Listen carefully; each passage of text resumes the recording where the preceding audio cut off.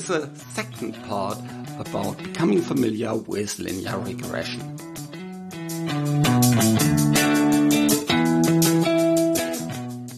Welcome to the next episode of the Effective Data Scientist. Again, it's Paolo and myself. Hi, Paolo. How are you doing today?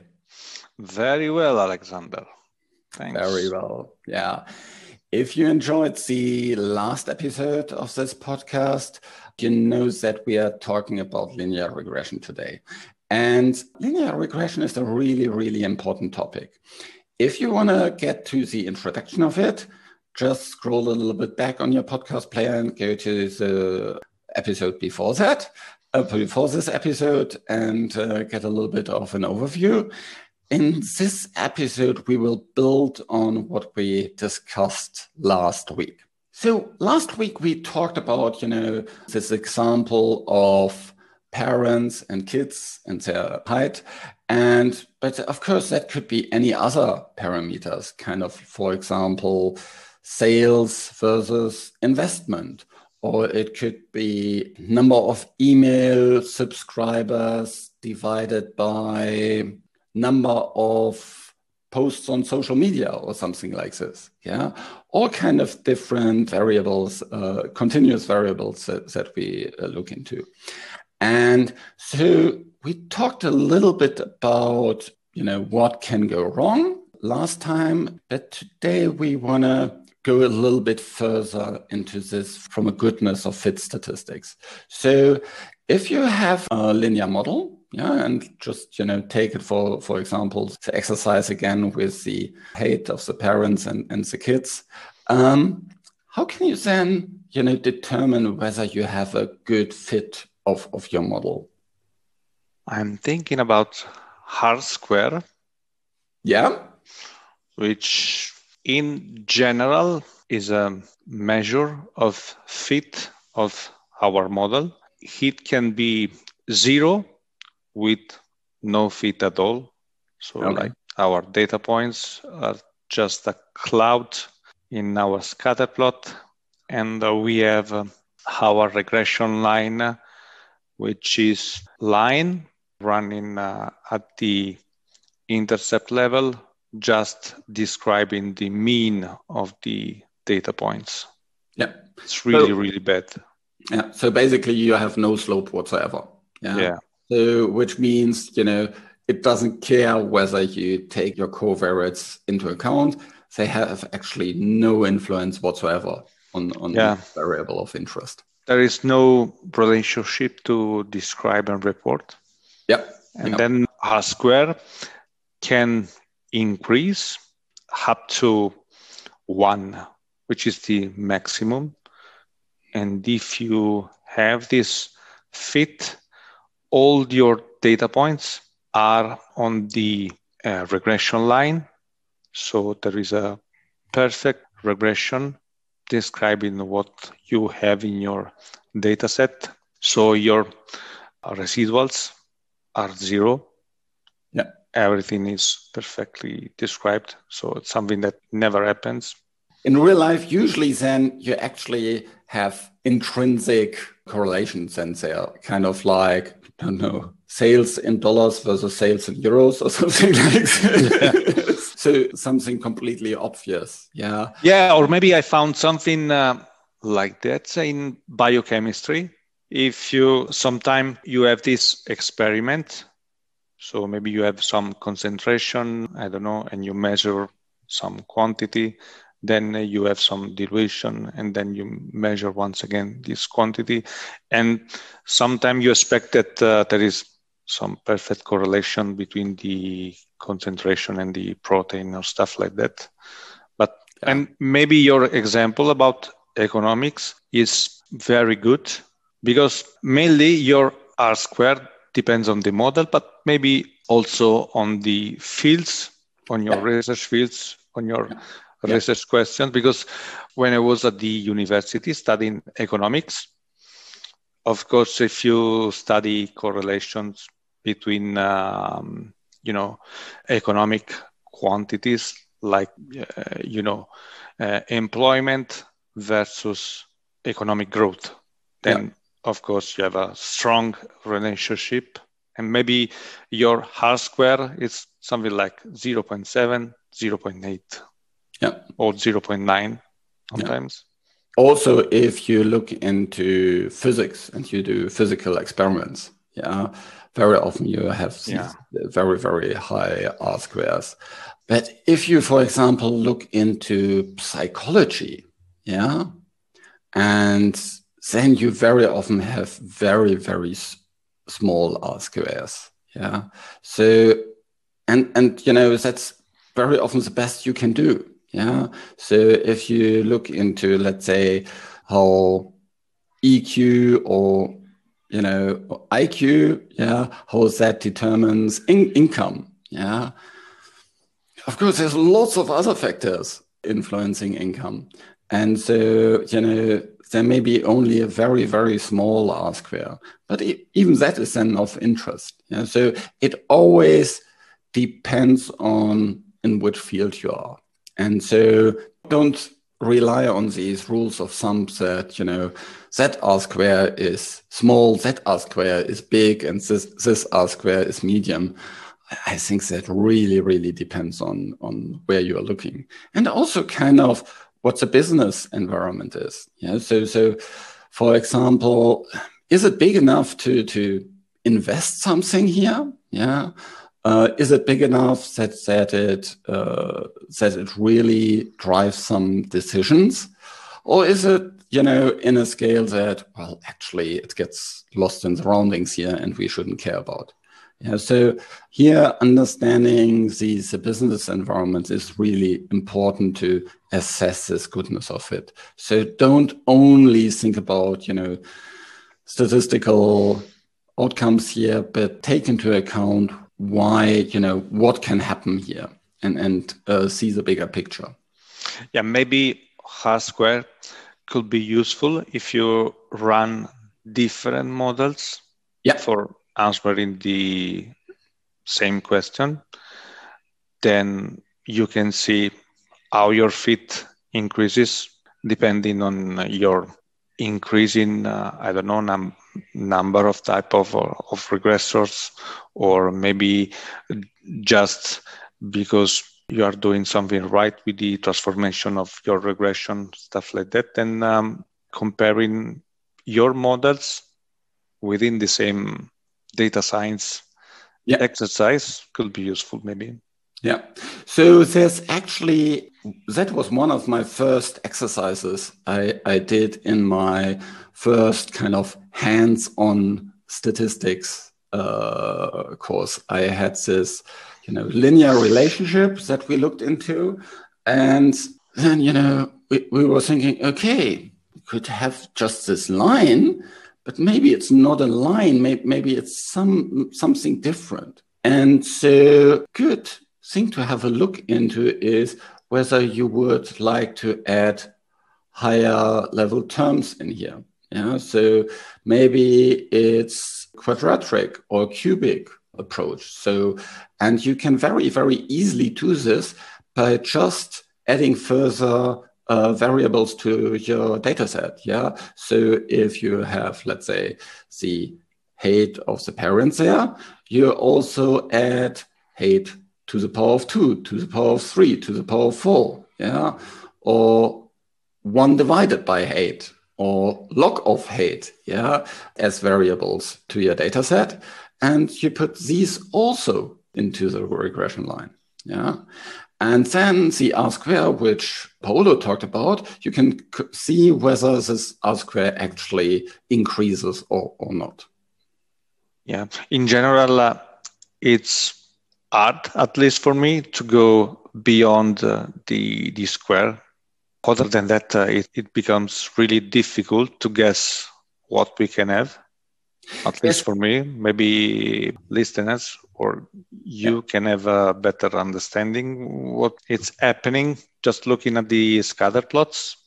But so there's actually an interesting research area that is called fractional polynomials.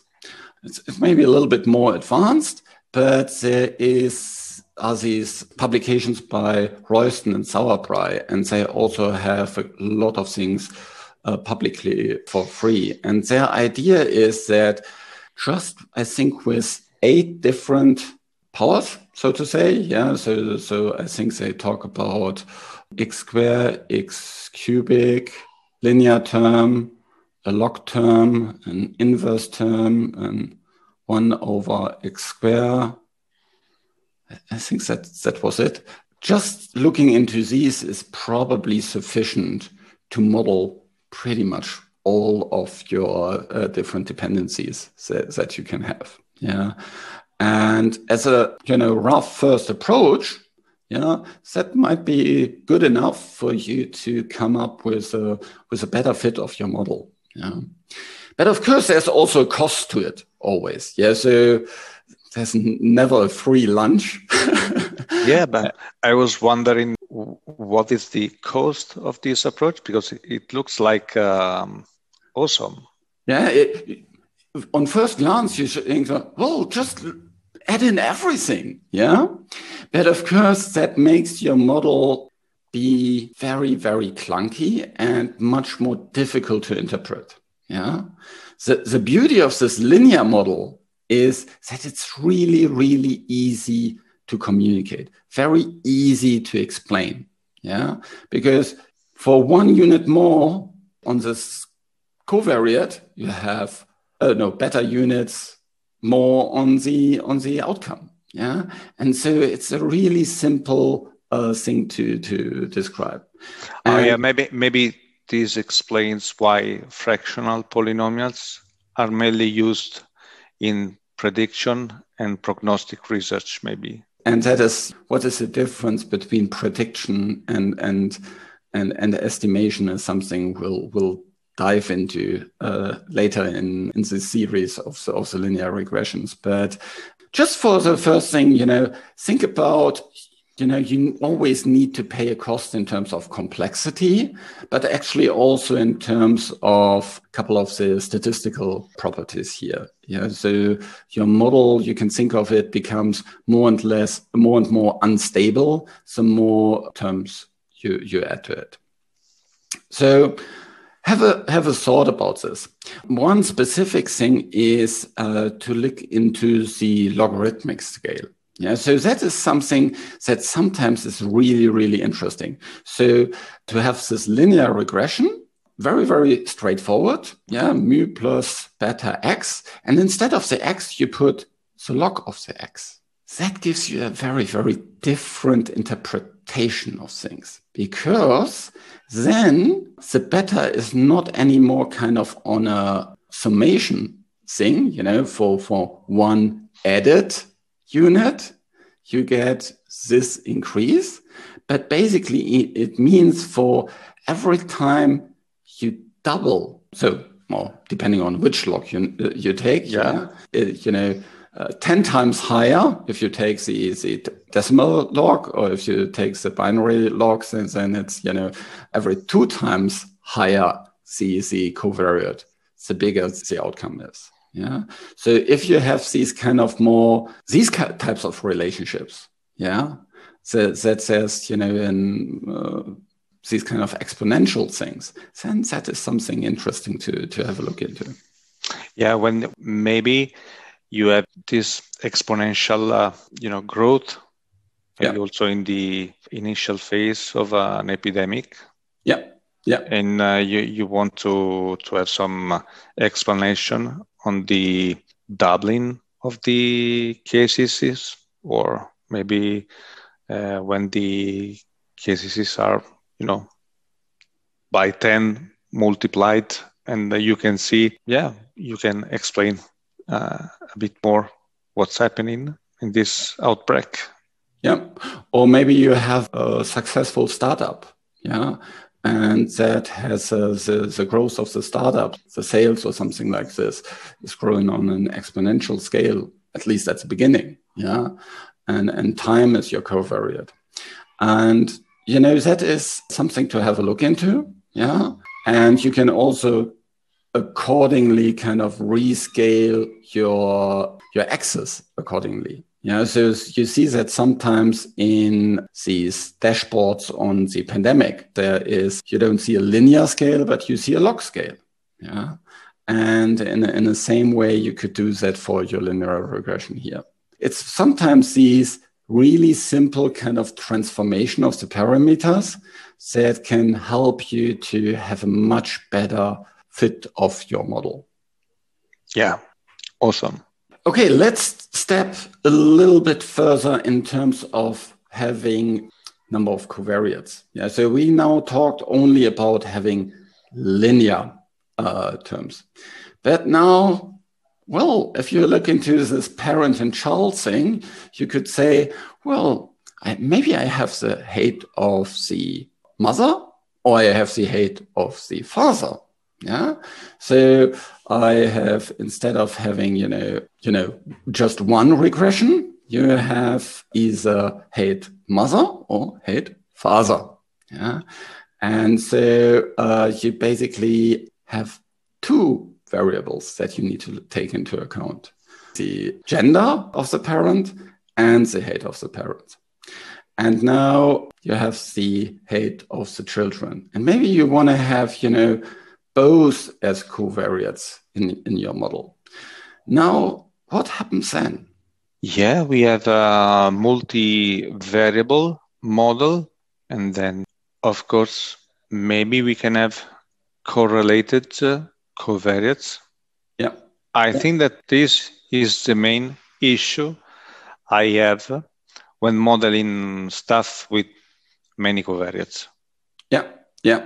So that is something there where your model can break down. Yeah. So imagine you have two covariates that are very, very highly correlated to each other.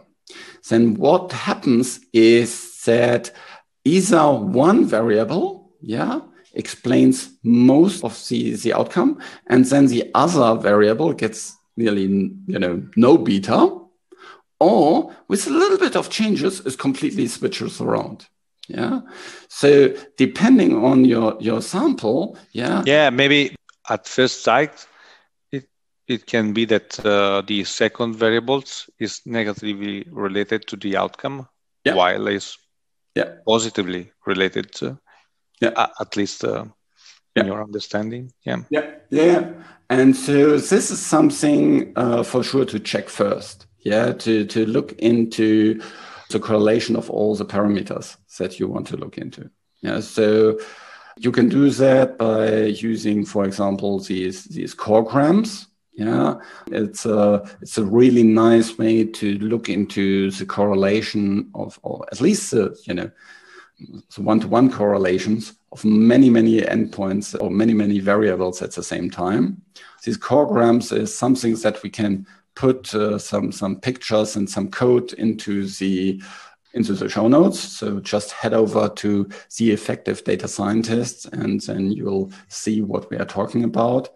That gives you a very, very nice visual impression. The other thing is, of course, having understanding of what all these different variables actually mean that you get in your data set is also really important, because just on the understanding of the fields that you're working in, you'll already then know, okay, that variable is highly related to this other variable.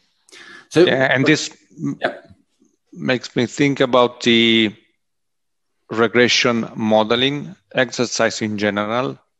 So it's more about thinking about your possible explanation. So it's impossible to just run different models and decide everything according to some, statistical outputs.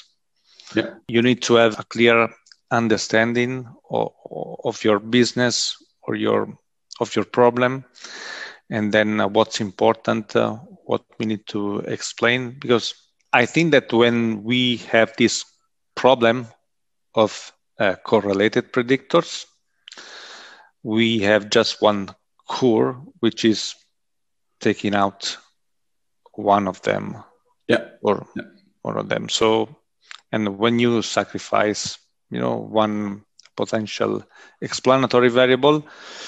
One of the ideas could be related to your expertise or subject matter expertise. Yeah. And if you don't know exactly which to take out, then have a discussion with your business partners that actually benefit from this regression model. Yeah, what would they like to see in as an explanatory variable? A or B? Yeah, if A or B are highly correlated. So these are a couple of practical things to have a look into. But let's go back to the very, very simple case that you have a binary covariate and a continuous covariate. Yeah. So what then basically happens is that in your scatter plot, you have two clouds in there. Yeah. One where you see all from the first category, and one where you see from the second category of this binary covariate. And now there's a couple of different things that you can do. First is you can assume that both variables influence independently the outcome. Yeah. So there is no interaction. And that is the term. Yeah, there is no interaction. So irrespective of for both binary outcomes, the influence of the continuous outcome is the same. So we have mu plus beta 1 x1 plus beta 2 x2 plus the error term. Exactly. And x2 is there an indicator variable that's as 1 for the first group and 0 for the other group. Yeah. Or you could also rewrite it so that you have mu plus beta 1 x1 plus beta 2 for the first group or plus 0 for the other group. Yeah. So it's in kind of these very, very simple terms. So what is then the interpretation is that, the beta 2, the second term, which is in front of the binary covariate, is just the difference between the two lines on the vertical axis. Yeah. So in your scatter plot, you would see two lines being in parallel, and the difference between that is the effect, the slope, so to say, for the other for this binary variable. Because the unit is just, we made it to 1. So we have the same slope but different intercept. Exactly. That assumes that there's no common, no interactions, what we say, between these two different covariates. But now that is one thing that might happen. But how do we deal with an interaction, and what does that actually mean? Yeah, I think that it makes totally sense to have some interaction between different variables. Yeah. Of course, let's think about a business problem. Maybe you want to invest in Facebook advertising, and then you want to invest on Twitter advertising. Yeah.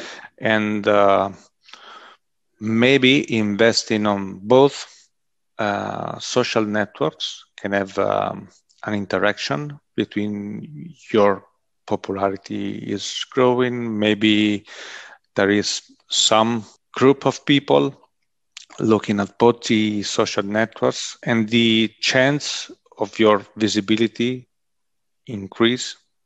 So maybe you can have this interaction, or maybe thinking about medical problems. Maybe you have one treatment.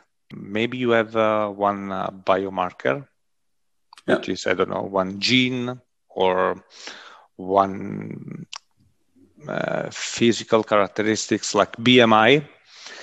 And maybe the treatment works very well for your outcome, but especially well if you are maybe not obese. I don't know. Yeah. So coming back to the Twitter and Facebook example, so what you might be interested in is if you invest, $100 on Facebook ads, you get $80 back. Oh, no, you should get more back. So $180 back. Yeah. And if you invest in Twitter, you get $200 back. Yeah. So your regression coefficient actually depends on your binary variable. So Facebook versus Twitter. Yeah. And so here the interaction is actually the interesting thing. Yeah, it's not so much about the average. It's really about more the interaction that is interesting. Now, the interaction is something really, really, really weird thing. Yeah, because if you think about it, if there's an interaction, that means these two lines cross each other. Yeah. At some point, yeah. At some point. And now it's the important thing, where?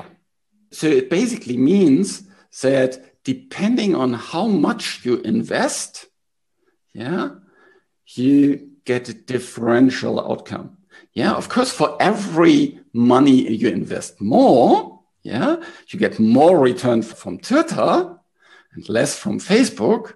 But that doesn't mean that you should invest in Twitter, because it depends on where your investment will sit. Yeah, you can think about it. If it's before or after the crossing point. Exactly. Yeah. So that is the interesting piece. Yeah. Where's all the data that you have? Yeah. Is that all before the crossing point or after the crossing point? Yeah. So, or think about your scatter plot. Yeah. You have your scatter plot where you have all your data samples, and then you have the two lines in there. Yeah. And where you have your data, maybe always the Facebook is higher than the Twitter one. Yeah. Although the slope is not as steep. Yeah. Yeah. And then, of course, you have only data that, on average, it will always be better to invest in Facebook.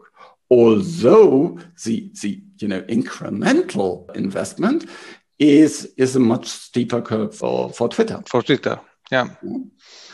Or it could be the other way around. It's both, the Twitter has a higher curve, or a steeper curve, and it sits always on top of the Facebook. Or, it could be also that kind of your data is all scattered around this crossing point. And so it really depends where your investment is. Yeah. So that is something to have a look into. Here we also very often speak about qualitative versus quantitative interactions. Yeah. So when your crossing point is in the middle of your data, in the middle of the area that is interesting for you, we speak about qualitative interaction. Yeah, because really it depends on whether you're right or left of this crossing point. It gives you changes your decision. So it's not only about what you get. Yeah. But it really changes your decision. And it's, on one hand, it's Facebook is better than Twitter. And on the other hand, Twitter is better than Facebook. Yeah. So it really, this turns around. Whereas if all your data points and your area of interest is, on one side of the thing, or of the crossing point, then you speak about a quantitative interaction. So of course there is a relationship, but it only affects the size, not the direction. Yeah, not the direction. The groups. Yeah.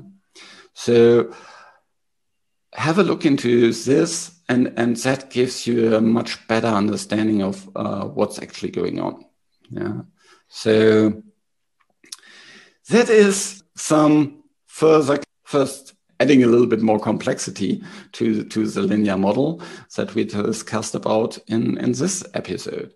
And, there is, just with adding one further variable. There are already lots of interesting things happening. If you loved this episode, then tell your colleagues about it and stay tuned for next week's episode where we will further talk about linear regression and other things. It's a hugely important topic. It's one of the key tools that everybody should know about. And it's, this hammer in your toolkit that helps you with lots of different problems.